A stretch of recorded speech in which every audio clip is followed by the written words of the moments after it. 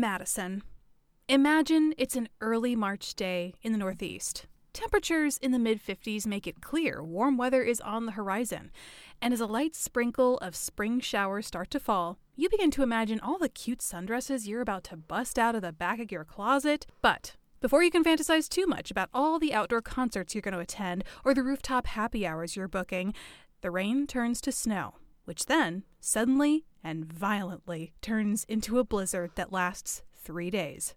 Once the air clears, you'll find that up to 55 inches of snow has accumulated, thousands of livestock have perished, 200 ships are wrecked, and 400 people have died.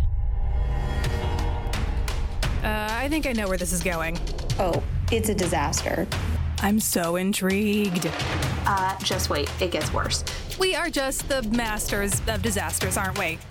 Calamity Janes. Welcome back to Calamity Janes, where two anything but plain Janes discuss calamity, disaster, mayhem. I'm your host, Madison. And I guess I'm your other host, Bailey. Yeah, how does it feel? I will never forget that you did that to me. The very first episode. It was our 13th episode, actually. Oh, you have your memory. You never let me live anything down. This is the curse of a sister. Yeah, I will never forget. Okay, but anyways, that's our shtick. Here we go. Bailey's going to tell us a story this week, and it's going to be wonderful. I do have a heck of a story this week. We're going to be talking about the Great White Hurricane of 1888, which was a disaster sent via our website, calamityjanespodcast.com, from best friend of the show, Kels. We love it when you guys suggest disasters, so always feel free to send us an email or contact us through our website with whatever you want to hear more of. You guys don't understand how excited we get when someone contacts us about the show. Truly, each and every time. Okay, are you ready, Moo? I am so ready, Boo. Good. So, let's set the scene. It's March 11th on the East Coast. It's almost your birthday. Oh, it is. I thought you were talking about right now, and I was like, what are you? No, it's not. Bailey's birthday is March 13th. Lucky 13. I love it when it's on Friday. I know. It's the best. There is nothing better than a Friday the 13th. Truly, truly. So, talking the East Coast, specifically the Northeast, the area between Maine and Washington, D.C., which, fun fact, in 1888, about 1 in 4 Americans lived in this region. In 1888? Yes.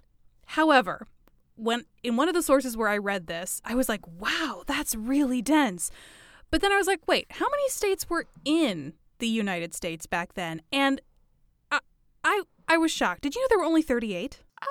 I mean, I think a lot of them were established a lot later than most people probably think. Definitely, because then I was looking at those that were established afterwards, and I knew Alaska and Hawaii were, 50s. Late bloomers. Right. But Arizona and New Mexico became states in 1912. I had no idea it was that recent. Yeah, I probably didn't realize the year, but yeah. Had no idea. When I think of the year 1912, I think of the Titanic sinking, and I think of a fully formed United States. The Titanic was on its way to a fully formed United States, and it wasn't. That is crazy to think about.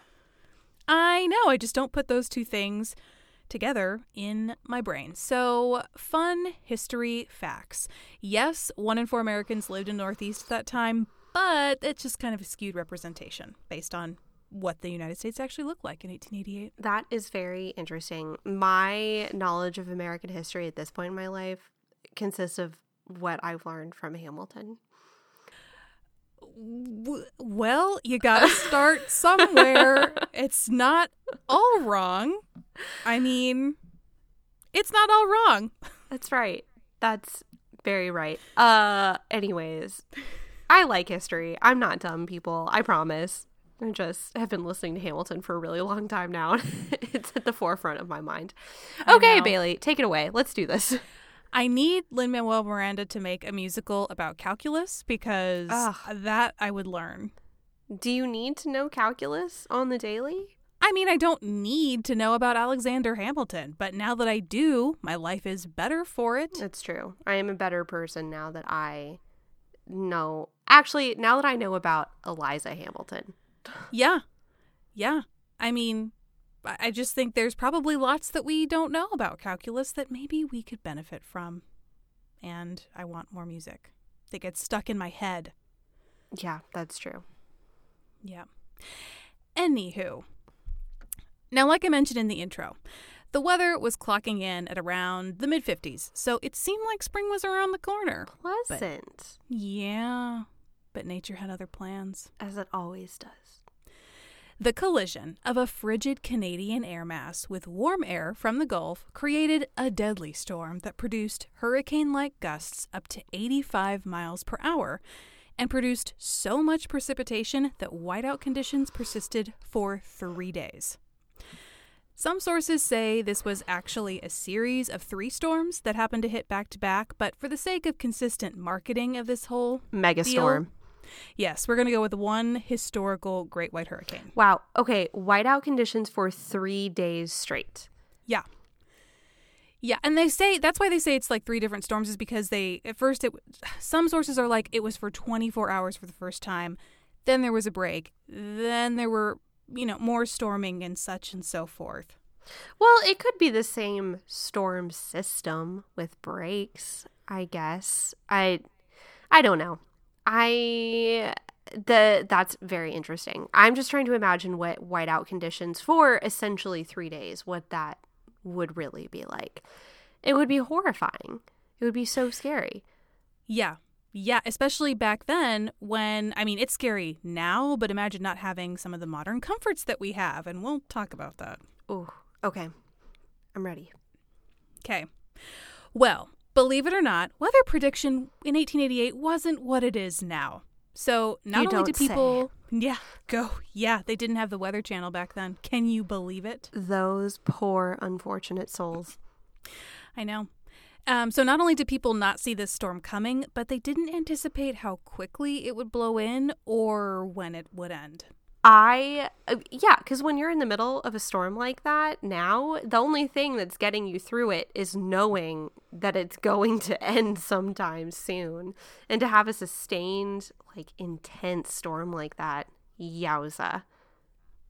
It made me realize how much I rely on radar. Oh yeah. Whenever a storm, rain, thunder, whatever, I looking at the radar controls so much of how I operate that day or that night or what to expect the next day if it's happening overnight. You know what I mean? Mm-hmm. How big is this storm? Yeah. Well, and it's just fun to watch too. Well, that sounds said like a true Weather Channel enthusiast. Hey, don't knock it till you try it. I'm not. Everyone has their thing, and the Weather Channel is yours. Yes, absolutely. Okay. Sorry. No, that's okay. I didn't realize how enthusiastic you might be. I should have known that you'd be enthusiastic. I genuinely thought that everyone liked looking at the radar until the words left my mouth. I thought that was something that everyone liked doing. Why else would they offer it on the Weather Channel? If on the Utility? Website? I don't know. Okay. I genuinely thought that everyone liked doing that. It's not an unpleasant experience, but in my spare time, do I think, gosh, I wonder what the radar looks like right now? You really don't do that? You really don't pull it up just to look at it sometimes? No. Do you? Yes. At least 2 or 3 times a day. Are you serious? Yes. How did I not know this about you? You look at the radar 3 times a day? Yeah, it's so interesting. I mean, if it's a sunny day, no. But if there's anything else going on, I'm very interested. Don't even get me started on the lightning strike map. Oh my God. I bet on a sunny day in your region, you go storm hunting in other towns just to see what's up. Okay, I don't, but I've thought about doing that before. Oh my God. No, my enthusiasm for storm chasing has changed over the years. No, when the sirens went off over the summer, and I had to go get my baby from her crib with the power out and go sit downstairs and hope that nothing bad happened. I was like, oh, this is kind of scary sometimes. And that changed me a little bit. But the radar, we're friends for life. This is great to know. It will maybe help inform your Christmas list this year. I don't know. Now that I know you're this passionate about radar. Great. I love that. Well, like I said, back in 1888, they did not have radar. So many people, especially in bustling places like New York City, tried to go about their lives like things were business as usual. That sounds like such a New York attitude. Yeah, it does.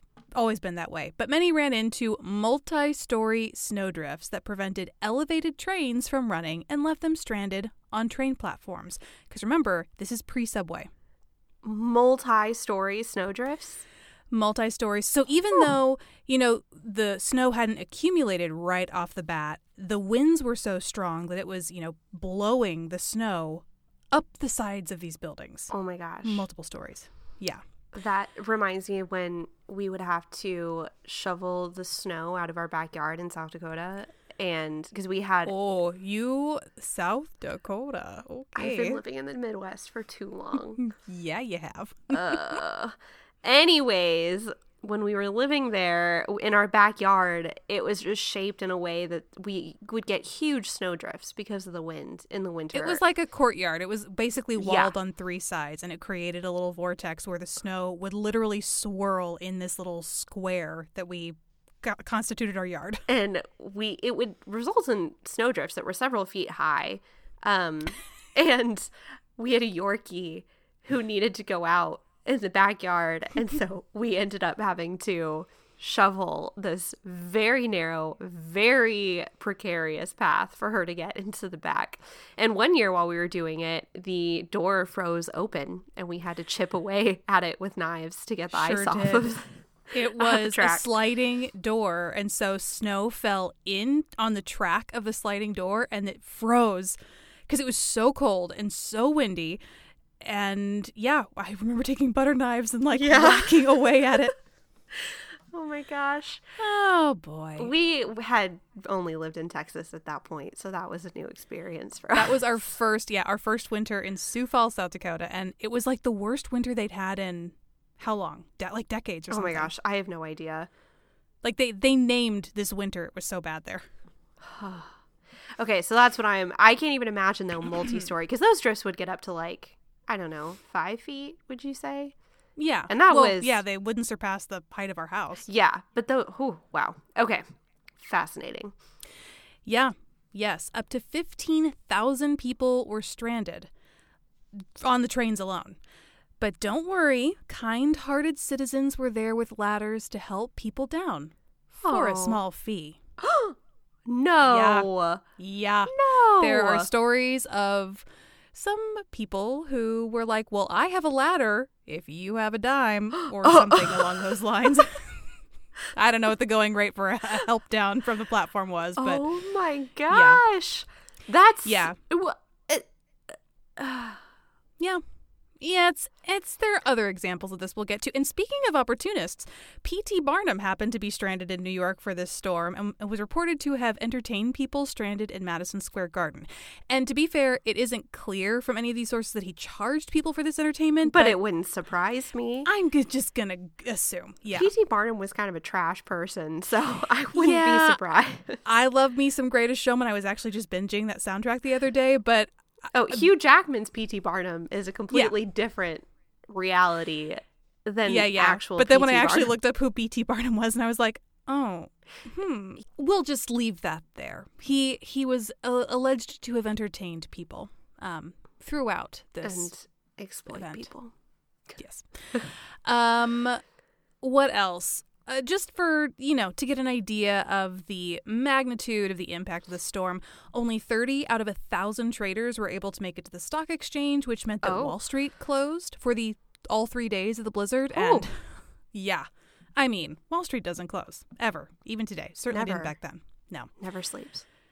The East River separating Manhattan and Queens froze over, which tempted some to cross on foot. Oh, no.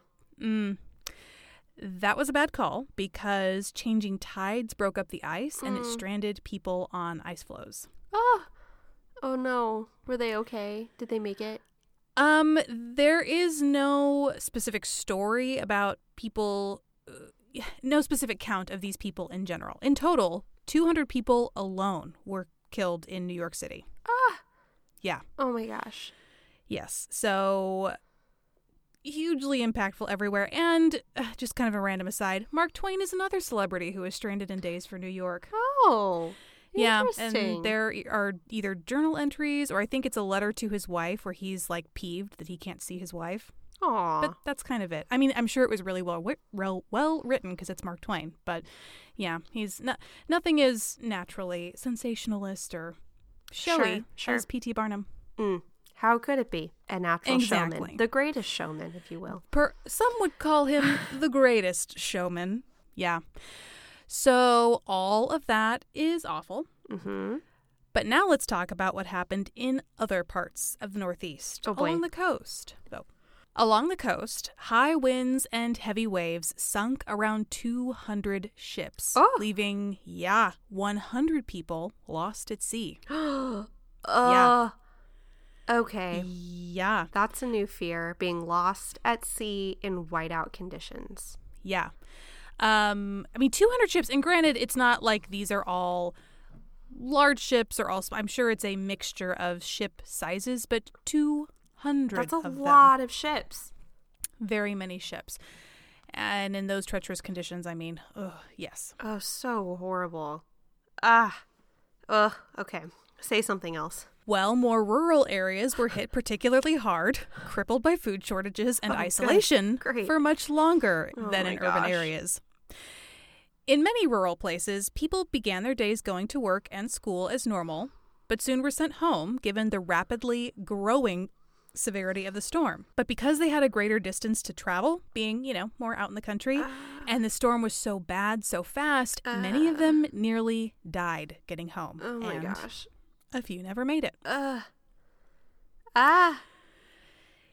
Yeah. An account from a man named Art Bosford, who worked at a clock factory in Harwinton, Connecticut, trudged through waist-high snow, unable to see 10 feet in front of him. Oh my gosh. And he made it home safe, but 2 of his coworkers nearly died in their 10-mile trek home as their horse became stuck in a snowdrift, and then, when they freed him, dropped dead shortly after. Oh my gosh. They ultimately made it home safely, climbing through these snowdrifts and over walls and just trying to take the straightest path home. But they were severely frostbitten, and it took 3 weeks for them to get back to work. Oh my gosh. Yeah. Which, as we'll see, is, probably couldn't have gotten back much sooner anyway, just given what all this did elsewhere. So they're kind of like the only people to truly be able to claim when I was your age, I had to walk uphill both ways in the snow kind of thing. Literally. Yeah. Literally. I'll give that to them. They had those rights for the rest of their lives. If they didn't hold that over somebody's head for the rest of their lives, I'd be disappointed. You and me both. Yeah. Mm-hmm. Well, once the snow stopped falling, clearing it became another issue altogether because, remember, snowplows are not a thing yet. At least motorized snowplows. Yeah? Horsepower. Literal horsepower. Horsepower. Literally. So people were stranded on trains for days. Some were left digging themselves out of their own homes. Yeah. And some, like those living in the Berkshires, which I honestly... the only context I have for the Berkshires is the Real Housewives of New York, so I have no idea what goes on in the Berkshires besides summer house parties or people who actually live in Manhattan. But they weren't able to leave their homes for 2 weeks. So back in 1888, the Berkshires were very remote.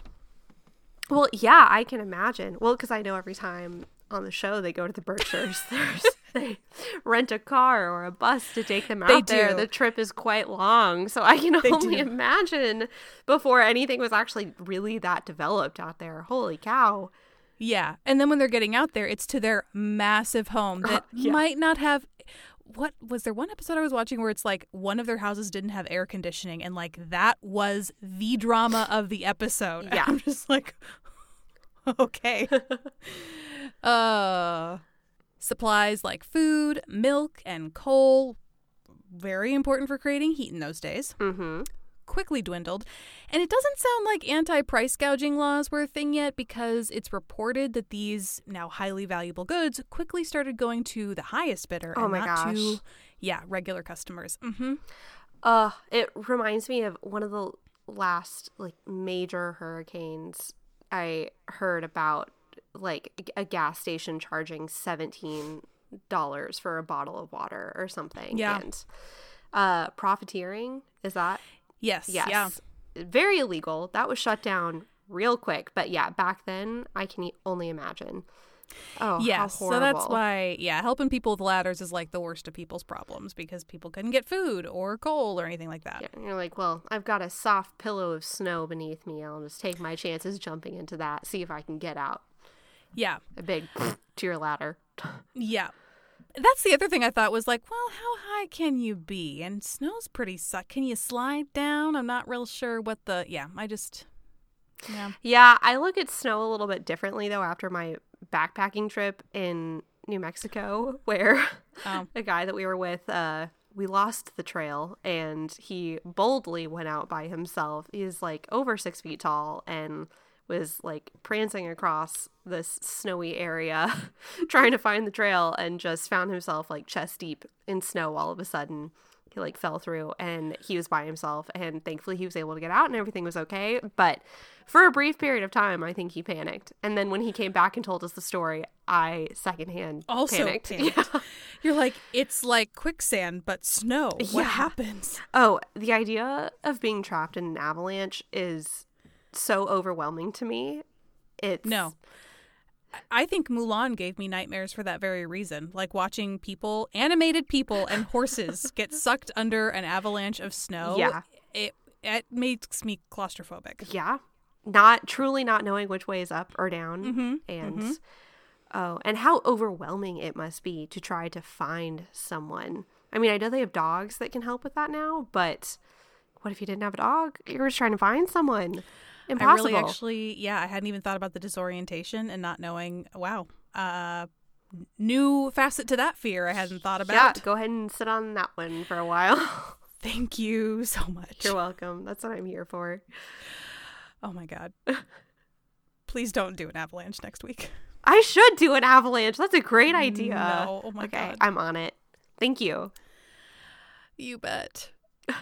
So although it's not explicitly stated in any of the sources that I found for this, I have to assume that these shortages persisted for a while after the snow melted, because thousands of both wild animals and livestock were killed in the freeze. Right. So this only talks about people who went without for like the duration of the storm, or maybe like a week or two after. But think about it. If your milk cows die, or your, I don't know what else kind of livestock they have, but like you can't get dairy. You can't get the meats. Your milk cows, your bacon pigs, your everything. Your bacon pigs. Yeah. I mean, those don't just grow up real quick. They take time. They do. They take time. Oh my gosh. How horrible. Yeah. Yeah. So what did we learn from this catastrophic storm? I hope something. But yeah, I think we did for one. And on a lighthearted note, always keep a well-stocked bar. Which is my number one rule in life in general. But, while we've just gone over some of the more grim stories from the storm in Springfield, maybe Massachusetts. Also entertainment. Have some card games available. We're getting there. Okay. Let me illuminate the other side of this. We're getting there. But in Springfield, Massachusetts, once people were generally safe and accounted for, it's reported that groups gathered at hotels downtown to revel in merriment. Oh, that's and fun. Booze. Oh, yeah. Okay. But the booze. Sure. Because what else are you going to do?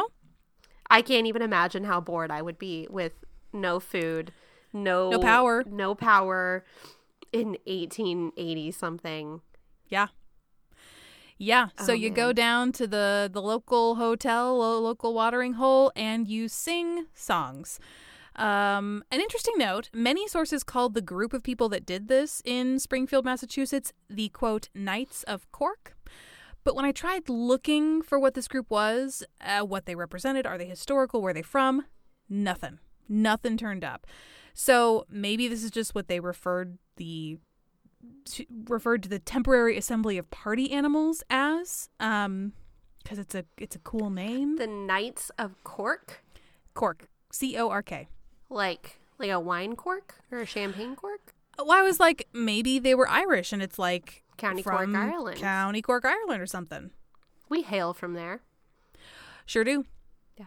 Along with, I think, everybody else. Everyone who is from Irish. Ireland, yeah. Literally every Irish immigrant in the United States came from Cork. Yeah. Okay. I really want to figure out what's going on there. It bothers me that there are no answers. I know, because when I just wrote this down, I thought, I wonder what kind of, or who, they sound very mysterious. Maybe I need to do a deep dive. Couldn't. So, Wow. you tell me. Maybe if fellow listener, if you know, Is it please email descendant us. of a knight? If you are a Knight of Cork, Every winter we pass down the story. the tradition of the Great White Hurricane.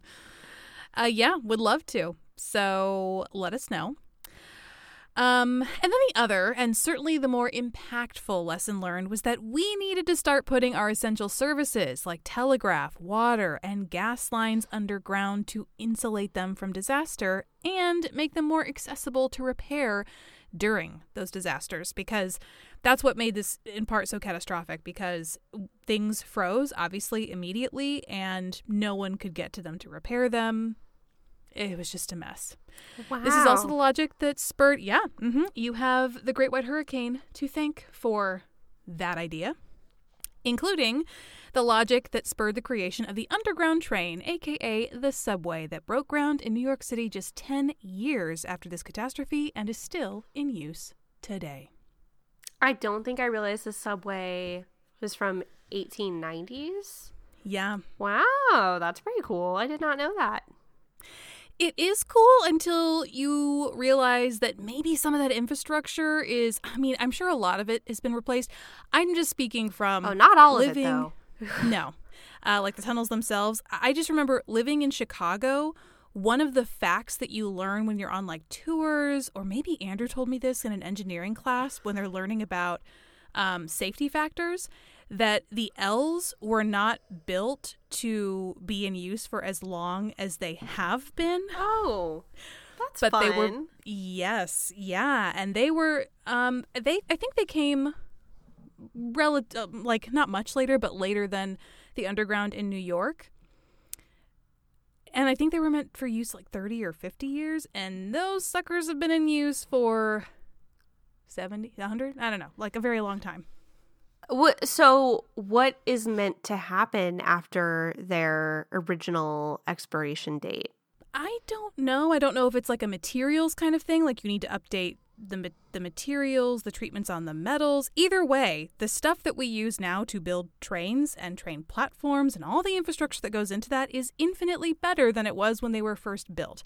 So I have to imagine just a little facelift couldn't hurt. I wonder what the consequences of that are exactly. I mean, because didn't the subways in New York flood pretty recently, or like some of them? Is that related to the hurricane? Yeah, isn't that is that related to this at all? I mean, I know that was obviously a weather issue, but does infrastructure have anything to do with the fact that the subways were flooding? Honestly, I don't want to misspeak. I was under the impression that it was the rising water level, like. Well, yeah, because I mean, obviously, it's an overwhelming amount of water. There are some, like, as you would call them, acts of God that would overwhelm any sort of infrastructure. But I was just curious that if they're, I'm sure having an underground transportation system, you have to prepare for something like flooding to happen. So I just wonder if part of the reason why the systems were overwhelmed was because of failing infrastructure. quick Google search yielded from both Bloomberg and NPR that they are attributing the flooded subways to the extreme rainfall Okay. that is a result of climate change and just Yeah. New York was not built to these subways were not built to withstand like this level of rainfall and the rising sea levels, etc. Okay. Yeah. I just didn't. Did my question make sense? Yes. Oh, okay. Yes. Okay. But I don't think the infrastructure. It's not an infrastructure failure because it wasn't built to accommodate Okay. this level of rain. Yes. Yeah. It's not that makes it wasn't built to accommodate flooding. It wasn't built to Right. accommodate that. That Yeah. much flooding. Okay. Yeah. We're on the same page. Same thing. Again, very brief Google search. I have to imagine this is a very complex issue, but word on the first page of Google is Wow. Okay. Well, that doesn't make me feel good about that. Really glad that the one time I've been to New York City, I never rode the subway. So that would have freaked me out.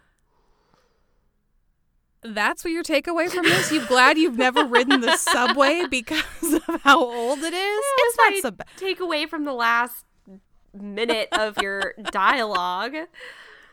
I mean, wow, what a crazy experience. I'm sorry. You sum up. I mean, big bad blizzard. We learned some lessons. We Keep sure your bar did. stocked. Which does remind me that I need to prepare for this cold Nebraska winter I'm about to experience. Yeah, you do. You need to get your Knights of Cork together. Get some card games. Bonnie and I are our own Knights of Cork. Oh my God, Bonnie, that's a great, you got your Irish lass with you. I think it's Scottish. Bonnie said, it comes from the Scots language word bonny, pretty or attractive, or the French bon, good, Yeah. that is in turn derived from the Latin word bonus, good. Great. Okay, so it is Scottish. True, yes. Okay. Yes, it is. Interesting. Turns out you researched your baby's name. Sure did. Who knew? Yeah. And your baby Clyde is going to be a great companion to her. Partners in crime, literally. Yeah, you should. After last winter, you might also want to prepare. Yeah. Yes, I also might want to get a generator. I don't know. Yeah, Go man. solar. I don't know. We're going to try to get a generator before the winter after the last huge storm that blew through. Man, it was a tough summer, guys. Pay attention to climate change, guys. Please do. Pay attention to your local climate and obsessively look at your radars, guys. Okay. Excellent job, Bailey. You did wonderfully. Oh, thank you so much, Moo. Thank you for participating and sticking with me through it all. Yeah, you shouldn't say. You No. should cut that other one. Yeah, I that was should. weird. And thank Yeah. you to Kels for the recommendation. That was Yes. so great. Thank you so much. And thank you, dear listener, best friend. We hope you're here with us again next week. Remember, new episode every week. Tell your friends. Tell your dog. Tell your dog groomer. I thought you were about to come up with a sign off just right then. Remember to. No. Like a sad attempt at a sign off. No, I still don't have a sign off. Remember, stay prepared. Prepared best friend. That makes us sound like a preparedness, like a doomsday I podcast or something, know. a prepper podcast. We are not that. I mean, a little bit, but not. No, that's probably the worst part of it. We talk about disasters without actually like coming up with tactical ways to prevent or survive them. Like this one. What are we going to do? I don't know. Guess get a generator? Like, I mean, that's not a bad idea. it's not a bad idea, but it's like not all, if we were true preppers, probably not all we could or should recommend. That's true. I don't think I want to be a prepper, though. I don't. Oh, no, I don't think either. Mentally I'm or a fly- emotionally, that's something I can take on. No, I got to fly by the seat of my pants. Keep it fresh. Keep it hot. Yeah. Well, you, Bailey, work on that sign off and get back to us next week. Will do, Madison. And I'm gonna come up with the most horrifying avalanche story I can possibly find for you. No, please don't. I'm gonna do it. This was great, Bailey. Excellent job. Back at you, Moo. We'll see everybody. Nope. Oh my God. Do you want to be on YouTube? Is that where you would rather be right now? Are we not good enough for you? I want to be where the people are. Wow. Okay. No, I'm perfectly fine being right here. Thank you so much for listening with us this week. We had a blast. We did. Be with you next week in your car, in your earphones. Someone is playing us on their Alexa, and that is really exciting to me. So that's great. We'll be with you next week. Goodbye. Goodbye.